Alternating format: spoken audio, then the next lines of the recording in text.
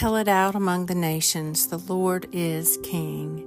He has made the world so firm that it cannot be moved. He will judge the peoples with equity. Today is Monday, November 20th, in the season of ordinary time. Evening prayers. Restore our fortunes, O Lord, like the watercourses of the Negev. Whom have I in heaven but you? And having you, I desire nothing upon earth.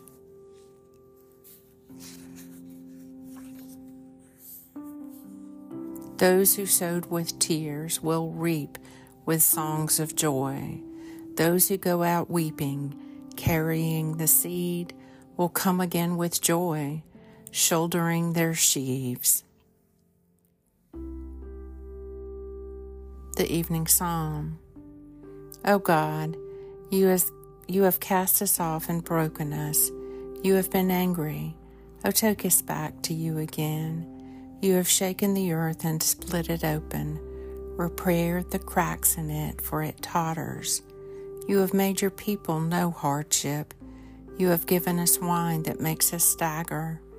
You have set up a banner for those who fear you, to be a refuge from the power of the bow. Save us by your right hand and answer us, that those who are dear to you may be delivered. Psalm 60. Those who sow with tears will reap with songs of joy. Those who go out weeping, carrying the seed, will come again with joy, shouldering their sheaves. Even so, come, Lord Jesus.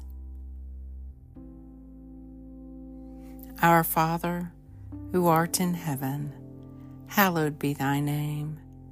Thy kingdom come, thy will be done, on earth as it is in heaven. Give us this day our daily bread, and forgive us our trespasses, as we forgive those who trespass against us. And to lead us not into temptation, but deliver us from evil. For thine is the kingdom, and the power, and the glory forever. Amen.